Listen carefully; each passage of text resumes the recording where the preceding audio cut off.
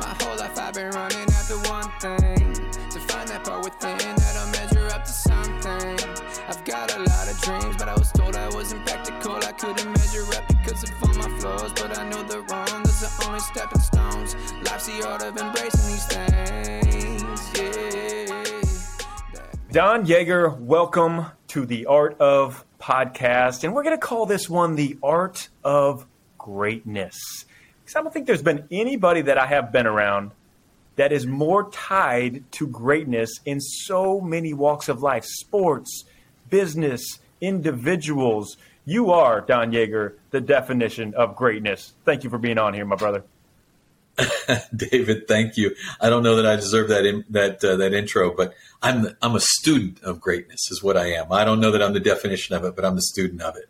Oh, and we are going to get in all that you have learned. I know you could go on for stories and stories, but we are going to give the audience, you listeners out there, some greatness tools and tactics when you walk out of this room. But before we do, everybody that we bring on, we ask you, start us off with a bang, Don, something that maybe not necessarily everybody knows about you. Not everybody knows it, but I try to make sure everybody knows it. I may be one of the few non-NBA guys that you've ever had on your podcast who can tell you they scored on Michael Jordan. I did that, and at Jordan's old man basketball camp a few years ago, he invited me out to be one of the guys that would go one-on-one with Michael, and I'm 1-0 against Michael Jordan. That's all you need to know. Nobody can say that. So then my follow-up question has to be, what move did you hit him with? How did you get to the basket, or were you left open for a jumper? It was a deep three. Wow. And just so you know it, the deal is Jordan does this competition, and he brings 20 guys out from the crowd that he's selected, and he says, each of you get to go one-on-one with me. But in the 9 years I've done this, only 5 guys have ever scored on me. And today you're not going to be number 6, right? So if your mind's not already wired up because Jordan's challenged you, but the rules are Jordan gets the ball first, and if he misses, you get the ball, right? If he misses and you get the rebound, and then you get a chance to score. So I mean that's why nobody ever scores, right? Yeah. So Jordan actually is behind the 3-point line, and he's got the ball and he's dribbling and I step back and I decide I'm not going to let him drive to the hoop, right? It doesn't matter what he does. Now, Krzyzewski, who was one of the coaches there, came up afterward and he said, Yaeger, you were so far away from Michael that if you'd wanted to go out and guard him, you'd had to take a cab, right? That's how big the gap was between me and Jordan. So Jordan's he's calling me out with his hand and he says, are you really going to give me this shot? And I looked back at him and I said, I don't think you have it in you. Laying off his Gatorade commercial, and everybody starts laughing. Jordan shakes his head, takes his shot, misses. I get the rebound. I take it outside the 3-point line. And as he's walking out, I said, aren't you going to return the favor? Like, give me the same amount of space. And he said, I know you don't have that shot in you. And as he said it, I jacked it. And from 26 feet, baby.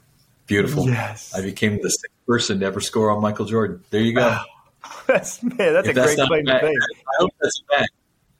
Hey, did he want to run it back, knowing how competitive he is? Absolutely. But for you're 3 like, no, straight days, that's all he talked to me. No, that's exactly what I said. Dude, you had your shot. That didn't go over well either. So, Don, great call. Quit while you're ahead. Great move. Great. My wife says if I was anywhere near as intelligent as I believe that I am, when I'm walking through life, she said I would have never touched another basketball again. Like lay it down right there, because from then on out, everybody that scored on me said I scored on the guy who scored on Jordan, which is not that big a deal, obviously. So that's incredible. I still love to play the game. Don, you know what, man? You should write a book that I scored on Michael Jordan. I guarantee people would pick that up. I would. Like, this is how I scored on Michael Jordan. And speaking of which, you've written 30 books, 11 New York Times bestsellers. For people that don't know that, it's like 30 people, I think you said, that have over 10 New York Times bestsellers in the nonfiction space. That's incredible, man. All that you have done, the people that you have been around, like, we can go on and on about the accolades.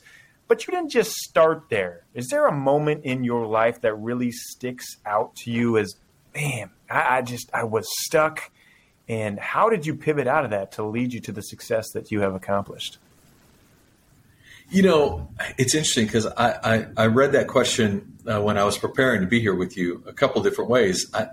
One on Stuck, I think a lot of people who aspire to something like a book, and you've written several, you get it, David, is, a lot of people get stuck in what they call writer's block, right? Mm-hmm. That place where suddenly your creative energy just doesn't seem right.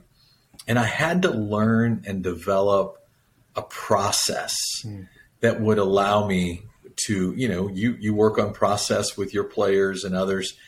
I had to learn and develop a process, which I have done over the years, to help me make sure that it doesn't matter if I wake up this morning not at all inspired to write chapter 3 of the book. If I know what chapter 17 is going to be, and that happens to be what really inspires me today, I just skip ahead and write chapter 17. Nice. Because I have a mega outline process that I go through before each book that allows me to not get stuck. And since developing and understanding and building out that process for myself, I've not suffered what others call writer's block. Oh, I like that, Don. Process, and you have an outline for it too. Do you feel like that gives you a sense of control? It's something like, well, if you want to write a book, it's such a big, daunting task. But all right, well, if I break it down to a system and a process and how to outline, do you feel more confident in that control? So ask yourself this question. Do you want increased energy, more endurance and recovery, metabolic health off the charts, mental clarity throughout the day, weight management, and longevity? Yeah, I think you answered yes to every one of those if you're listening to this. And this is one of those things, if you know, and that's ketones. Ketone IQ from HVMN. Check it out, hvmn.com. Ketones literally are this fuel for the body, which takes you to another level. I mean, it's boosting clean energy. It's not that you don't get the crashes. Your ketone levels are up for 6 hours. It's effective, safe, FDA approved. I mean, it's nothing that is going to hurt the body, but it's everything that's going to improve the body for killer workouts, for long runs. If you've got a big meeting coming up, I take sips of this before big talks, before I want to get in the zone to write books, before every workout. It is incredible. And HVMN is offering you, as a listener, 10% off with the code DAVID at checkout, hvmn.com. Try this. I mean, this is mind-blowing on the amount of energy you will have and just how good you will feel in a natural, healthy way. So check it out, hvmn.com. This is Ketone IQ, code DAVID for 10% off, and go crush your workout and life. It's eating the elephant one bite at a time, right? Instead of saying I have to tackle the elephant today, I just have to work on the trunk, right? I just have to nibble on an ear. I'm just trying to find a way that in what I'm doing, I have an understanding before I really get started of here's how chapter 1 is going to begin and end. Here's how chapter 2 will begin and end. And if I have mapped that process properly, then I can start anywhere. Chapter 7 may be what really inspires me today. I'll go write chapter 7. And it will work because it fits within the flow of what I've kind of designed in advance. So, in every way, when you start thinking about getting stuck and how you avoid it, the thing that keeps you from getting stuck is having a process and then, constantly reverting to it. Man, and that, hey, ladies and gentlemen, you are learning from an 11-time New York Times bestseller. Write that down. That is a greatness attribute that you can work on, that you can implement. And speaking of greatness, you have been around it all. The top athletes, the top business CEOs, execs, even writing books about the secrets of George Washington, the greatest of great. What are the aspects that separate these great from just the good? What makes these Walter Paytons, these Emmett Smiths, these Carl Lewises, what makes these guys different? I would tell you, David, and you see this every day in what you do too. It is a willingness to defy human nature. That's my phrase. That's the phrase I love to go to when I think about what do they do? Because human nature is to be satiated, to be satisfied, to be, you know what, man, boy, that was so good. I'm going to take tomorrow off. Or that was so good. I think it's 3:00 in the afternoon. I think I'll shut it down. And the great ones have the capacity to enjoy what they have achieved, but to recognize that that means nothing toward tomorrow's goal. And so that is a mindset, a mind shift. And that's what I love about it, right? Because it's not physical. I'll never possess the physical gifts of almost any of the people I work with, but I can learn and manage the mental, the emotional, the spiritual disciplines that they build into who they are and what they want to be. Such a great answer. And that goes right in step with sustaining greatness. Like, you taste the success. How do you sustain it? And a great friend of mine who's one of the best NBA coaches in all time, Eric Spoelstra, this is what he talks about. This is what he's seeking. So, Don, I am going to send this podcast to Eric. So please help me, help him. How do we sustain greatness? Well, one of the first things Eric Spoelstra needs to do is write a book. And he does. he does. And I'm not lobbying, but I will tell you, yes, I am. But David, the thing I think about when I talk, so I've had the opportunity to work with guys like, and they're not big names, but guys like Russ Rose, who is the women's volleyball coach at Penn State, who won just a multitude of national championships. Anson Dorrance at North Carolina, the women's soccer coach there, won 21 national titles. You work around these people, and they are hyper focused on this idea of what we're talking about right here. That to sustain excellence, you have to. Russ Rose says you don't go sleep in your trophy room, right? Anson Dorrance. This is a guy at the end of every championship season when they have their banquet. Everybody else gives out these massive rings or whatever, right? Some big gaudy representation of what they achieved. He gives out roses, and the reason is because the roses are gonna dry up and die, right? Because next year there's a time to grow another rose. And you have to be ready to go do that. So understanding how these great leaders think about sustained excellence, it's often around an exercise in reminding yourself that yesterday's achievement. Nick Saban, who I've had the blessing of working with for years, that is his gift. His gift is to be present every day, including the day after they win the championship, right? Everyone else will want to celebrate, and everyone else will want a month off, and everyone else will want a pay raise, and everyone else will want. And Nick Saban wants to show up for work, right? That's what he wants for it. And that ability to continue to remind each and every member of your organization that we're not going to sleep in our trophy room, right? We're not going to display all the gaudy championship trophies around us every time you log on for Zoom. We're going to be grateful that we get a chance today to compete, and if we compete and we finish every day, right? Use those two words: compete and finish every day. Yeah, good fortune will smile upon us. Yeah, and it's so good because you know what that is literally telling yourself a story. You either create the narrative of, oh, we're so great, we won the championship, or it's, hey, back to work. You know what? Like the roses are going to die. It's just going to wear off. And that art of storytelling, do you think, you've been around, the best speakers too, the best leaders of companies and Starbucks and all of these. Are they really good storytellers? Like, how important is storytelling to be able to achieve greatness?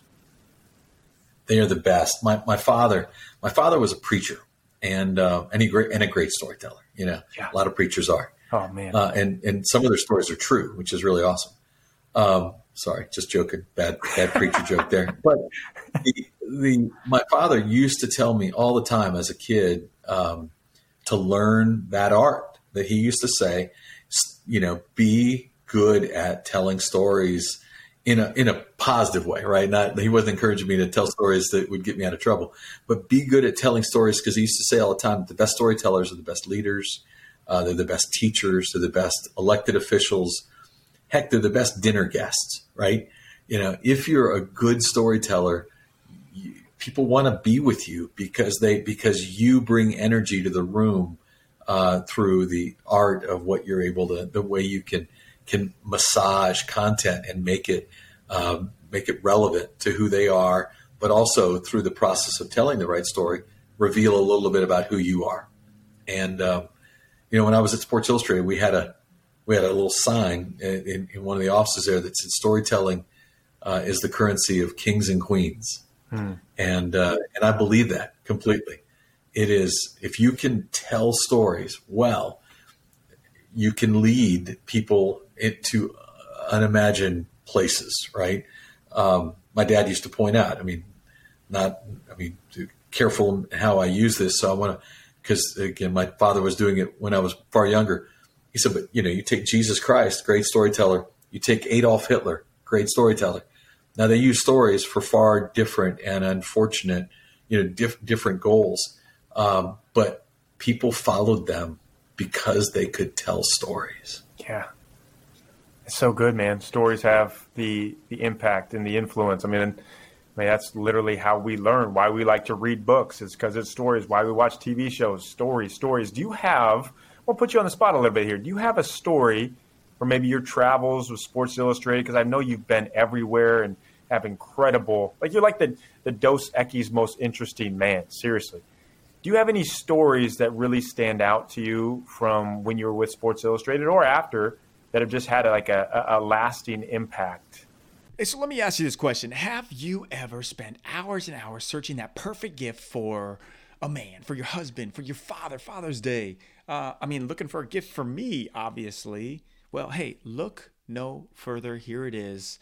Luxe. LiveLuxe.com. Check it out. These boxes are curated, customly curated perfectly for the man in your life. You can choose a plan between quarterly or annually. You're getting this box that you get to pick from these awesome technology, sports brands, nutrition, everything that the guy in your life is interested in. And I could curate my perfect box for you. If you want to get me a gift, please do. It's coming to your door, and you can change this continuously. This is at LiveLuxe.com. That's live, L-I-V-E, Lux with two E's, Luxee.com. Check it out. The brands they have on there are phenomenal. It's the perfect gift, and you can get 25% off with David 25. 25% off a box. The greatest gift. Hey, it's a love language.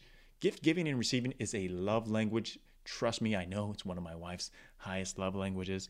But check it out. The discount code David25 for 25% off.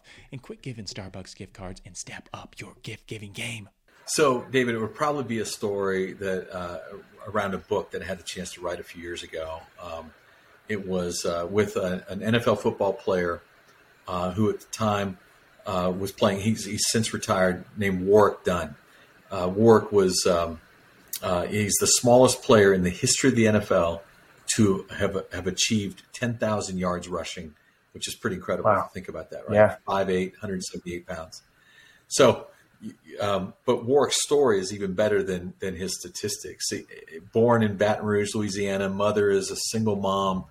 But Warwick is the oldest of 6 children, and his mother's a police officer, and he's a senior in high school, and his mother is shot and killed in a robbery at a bank.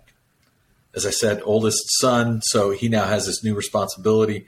He had made a verbal contract to come to Florida State to play football. And the coach there, Bobby Bowden, actually called him and said, that was before your mother passed. If you need to stay and play at LSU, we would understand. And Warwick said to the coach, look, my mother and I made the choice to come to Florida State together, and I would never dishonor her. I'll see you there this summer, but I'm going to and he ultimately brings a couple of his younger siblings with him to be able to raise them while he's playing football. And he does so great at Florida State. He becomes the 12th pick in the NFL draft, and shortly afterward, he begins a charity buying homes for women like his mother, single moms.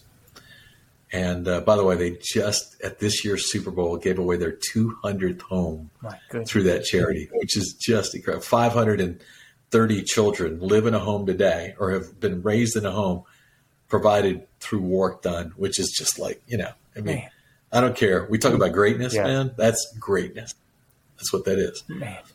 So Warwick wins the NFL Man of the Year award, named for Walter Payton, my hero, and somebody who I also had the chance to write a book with. And he wins this award, and a big publisher hears his story, asks him if he'd tell it in a book, and he asked me to write it with him. And to finish the book, he and I decide to go visit the man on death row who had killed his mother. And we go there, and when we arrive at the prison, the warden tells Warwick the man had actually changed his story and was now claiming he wasn't even there the night Warwick's mother was murdered. And if he was going back into the cell looking for closure, he wasn't going to get it. And Warwick said, "Sir, I didn't come here today for him. I came here today for me." And I should have known right then it was going to be the most amazing hour I'd ever get a chance to spend. And we went back into the cell, and the man started telling a new story about how he wasn't even there the night it happened. And after about 30 minutes, Warwick closed his book of questions that he had brought, and he held up his hand, and he said, "Sir, if you weren't there that night, let me tell you what that night did to me." And he said, "Prior to that night, I used to play football with passion, with emotion." He said, "I still play the game with passion, but I've not done a single thing in my life since that night that required emotion, because everything drained from me." He said, "Prior to that night, I used to dream about being a father. I used to dream like a father like I never had. I used to dream about being a husband, a good husband, like my mother never had." He said, "Sir, you should know that I've spent the last 4 years in counseling, the largest portion of it trying to learn how to hold my girlfriend's hand in public, because I'm afraid of falling in love with her, because you can't lose love twice in one lifetime." As he said that, he started crying. The inmates started crying. I'm crying. Lawyers are crying. It's crazy. There's just 6 of us in the cell, and we're all crying. And then Warwick holds up his hand again, and he said, "Sir, if you weren't there that night, I don't know why you came here today, but I know why I came here today. I came here to forgive somebody." I tell you, like, I walked out of that prison and I realized I could go to the next 20 NBA finals, the next 30 Super Bowls, and I'll never see a greater championship moment than that, right? Never see somebody do anything as extraordinary as that. We got out, we got in the prison van they had set up to take us to the airport. And I said, "Warwick, where did you get that?" He said, "You know what? We've been writing this book, talking a lot about my mother. She was 16 when she had me. The truth is we grew up together." He said, "But my mother didn't have a lot of formal education, but she had wisdom. And among the wisest things she said to me every day was that, all of us, it doesn't matter where you're born, doesn't matter where you're raised, doesn't matter how much money you have, there's one thing we all share, and that is that something's coming your way at some stage in the future that will change the way you wake up in the next morning. Something's coming your way that will change the direction of your life. And in that moment, you get 2 choices. You can be bitter or you can be better. And as my son, I ask you to always choose better." Wow. And Warwick was crying again. He said, you know what? I just want every day to live out my promise to my mother that I would be better. When I think about that, when you think about those kind of stories and those moments and you realize, gosh, like if that's not aspirational, if that's not what we want to be, man, I'm just blessed that people let me get into that car with them and travel the journey for a little bit and tell the story. Man, isn't that the definition of greatness, though? I mean, you've been around, and I see you choking up right now and tearing up, and you've been around the best teams, the best players, the best coaches, but that impact, what Warwick did, and just the forgiveness, too, like that is extreme greatness. And we have more people like that, the world's a better place. It's not necessarily the championships or anything, but it's the true love for other human beings. Man, that's greatness. Wow, Don. You were talking about the power of forgiveness. Man. David, when we were walking out of the prison and the warden actually grabbed Warwick and he said, young man, there will be a day when we're going to execute this guy, right? And do you want to be here? And Warwick looked at him and said, no, sir.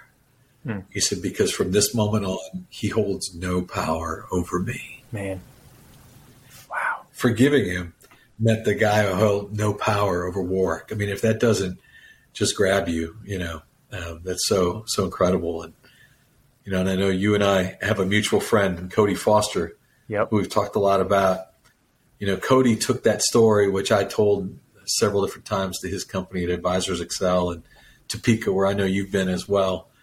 And one day, a few years back when I was there, Cody and his teammates, shared with me that they were so impacted by Warwick's story that they had gone out and built a home for a single mom in Topeka.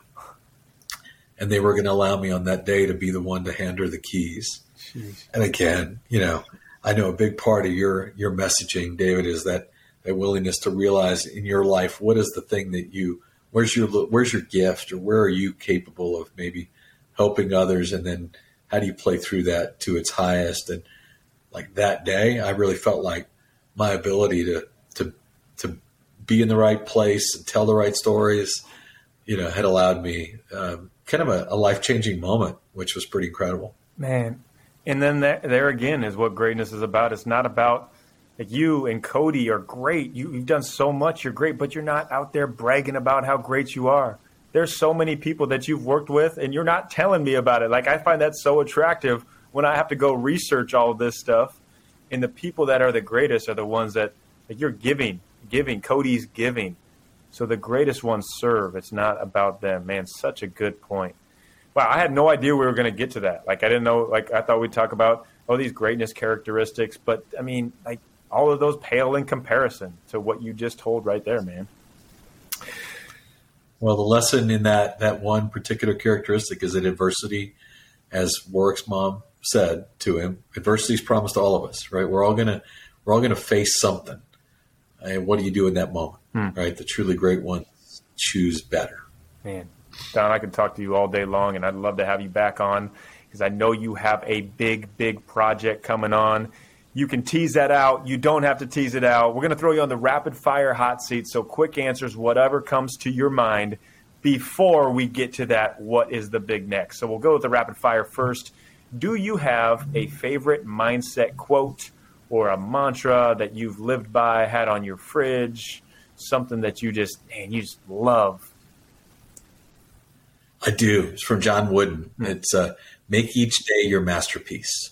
Beautiful. And I love it because it sounds so simple and it's just a few words, but the truth is it's a really complicated process, right? If you're going to have a masterpiece day, you got to be in the day, right? You have to be present and you have to bring your best to everything you're going to do today. It's hard to do, but if you could make today a masterpiece, it's a pretty good day. So good. And what I love too is you've been around John Wooden a lot. Like most people say John Wooden quotes and never even been in the same room, but you have. John, what does leaving a legacy look like to you? Not necessarily the billboards or anything like that, but what is leaving a legacy to you, John? I'm a late in life dad. I became a dad for the first time when I was 45. Nice. And so for me, I think, prior to that, I thought legacy was all the cool stuff, the bestsellers and the this and the that. And now I know different, and I think probably most parents that you would talk to, I hope, would say the same thing, that, if I can make sure that they're properly situated, that they have life in perspective, and that they're off to a good start, then I'm good. Man, couldn't have a better answer than that. I'm going to hire you as a consultant when me and my wife have kids. I love that answer.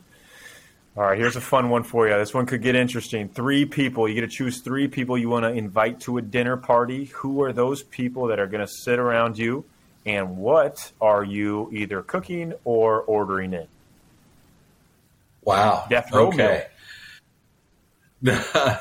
Wow. So the 3 people I would give anything to have more time with John Wood. That just, again, I spent 12 years with him, but every other month I would go out and spend a day with him. But I would give anything for another hour with John Wood. Just, the what he taught me was just off the charts. Yeah. And then I'm gonna offer, Abraham Lincoln, who I've been a student of for years. I marvel at his leadership skill, his willingness to not fall into the category that everybody wanted to assign him when he kept losing, and then he became the right man for the job. And then I'll stick with this one too. Another one that Coach Wooden would have talked about a lot would be Mother Teresa, nice. Just because, that ability to love on others, which I struggle with sometimes. I mean, I know, it's just to love all. It's really hard to be able to kind of close your eyes and say, I'm going to be that. And if I can be that good, man, shoot, everything else is awesome. Wow. That's a powerful leadership. As far as the meal, yeah. What are you eating? So, I'd order in Chinese. Sorry. I mean, it doesn't sound very, but I kind of think, it's the myriad of tastes and textures and it's always fun to watch to see if people are going to try to eat their rice with chopsticks. I'm into it. It's good. Okay, so is it American Chinese or is it Chinese? Sorry, it's going to be American Chinese. Yeah. I have had Chinese, and man, that is I cannot. I don't get it. We need to teach them how to cook. Yeah. Don, when I went over, the first meal I had literally had a chicken foot in it. I kid you not, there was a chicken foot in it. Yeah, so please stay at Panda Express, and I'll be at that dinner with you. Thank you. Don, what's your big next? What's coming up that wakes you up, that you're just juiced up and excited about? What's big and next, and how can we all follow you, support you, stalk everything you do? Well, the stalking part, you can go to donyaeger.com. I know my last name gets spelled wrong often. It's actually Don, Yaeger. Yeah. But because I'm always trying to be prepared, I own the misspellings of my name also, and they all direct you to my website. Yeah, I mean, you gotta know if you're. I mean, I wasn't blessed with a last name like Nurse. I mean, so easy to do. But the next big the project that I'm excited about is I always have some big macro project kind of hanging in the back. Right now, it's around the concept of momentum. I've been interviewing just scores of athletes and coaches, military leaders, political operatives, right? Because momentum is so important in politics, and business leaders on, first off, do they believe that momentum is real? Because I think that's important. But secondly, it's that idea, if it is real, you believe it to be real, can you capture it? Can you actually extend its life? Is there something you can do? So instead of it being a momentary, a brief exercise in something flipping your direction, is there a way to make it twice as long? And then finally, if it's working against you, how can you reverse how can you reverse momentum? So I'm literally in these amazing conversations with so many unbelievable thought leaders around this concept. It will, it's not even sold as a book yet, but I'm probably ruining the concept by telling everybody, but that's okay. No, because you're getting us excited. Got content. Yeah. It's yours. You're teasing it out, and we will bring you back on this podcast to talk all about momentum. Man, that's incredible. Yeah, that is something to conquer right there. So, yes, we will, everybody listening, have an episode on momentum. Don, you're an incredible, incredible guest, an incredible human being, everything that you have done. Man, everybody go look up, study, read his books, 30 of them out there. Read them. And Don, just thank you for being on this podcast, giving your time and being the light that you are to so many. Thank you, brother. David, what an honor. I appreciate you. Absolutely, Don. And if you could drop the mic with the last piece of advice, it can be a 1-word, a 2-word, where literally you're going to say the word and we're going to go off air. We drop the mic. If there's something that you could tell to somebody in a stuck situation to give them new hope, new life, what would that word, what would that phrase be? Imagine success. Boom. There it is. Mic dropped.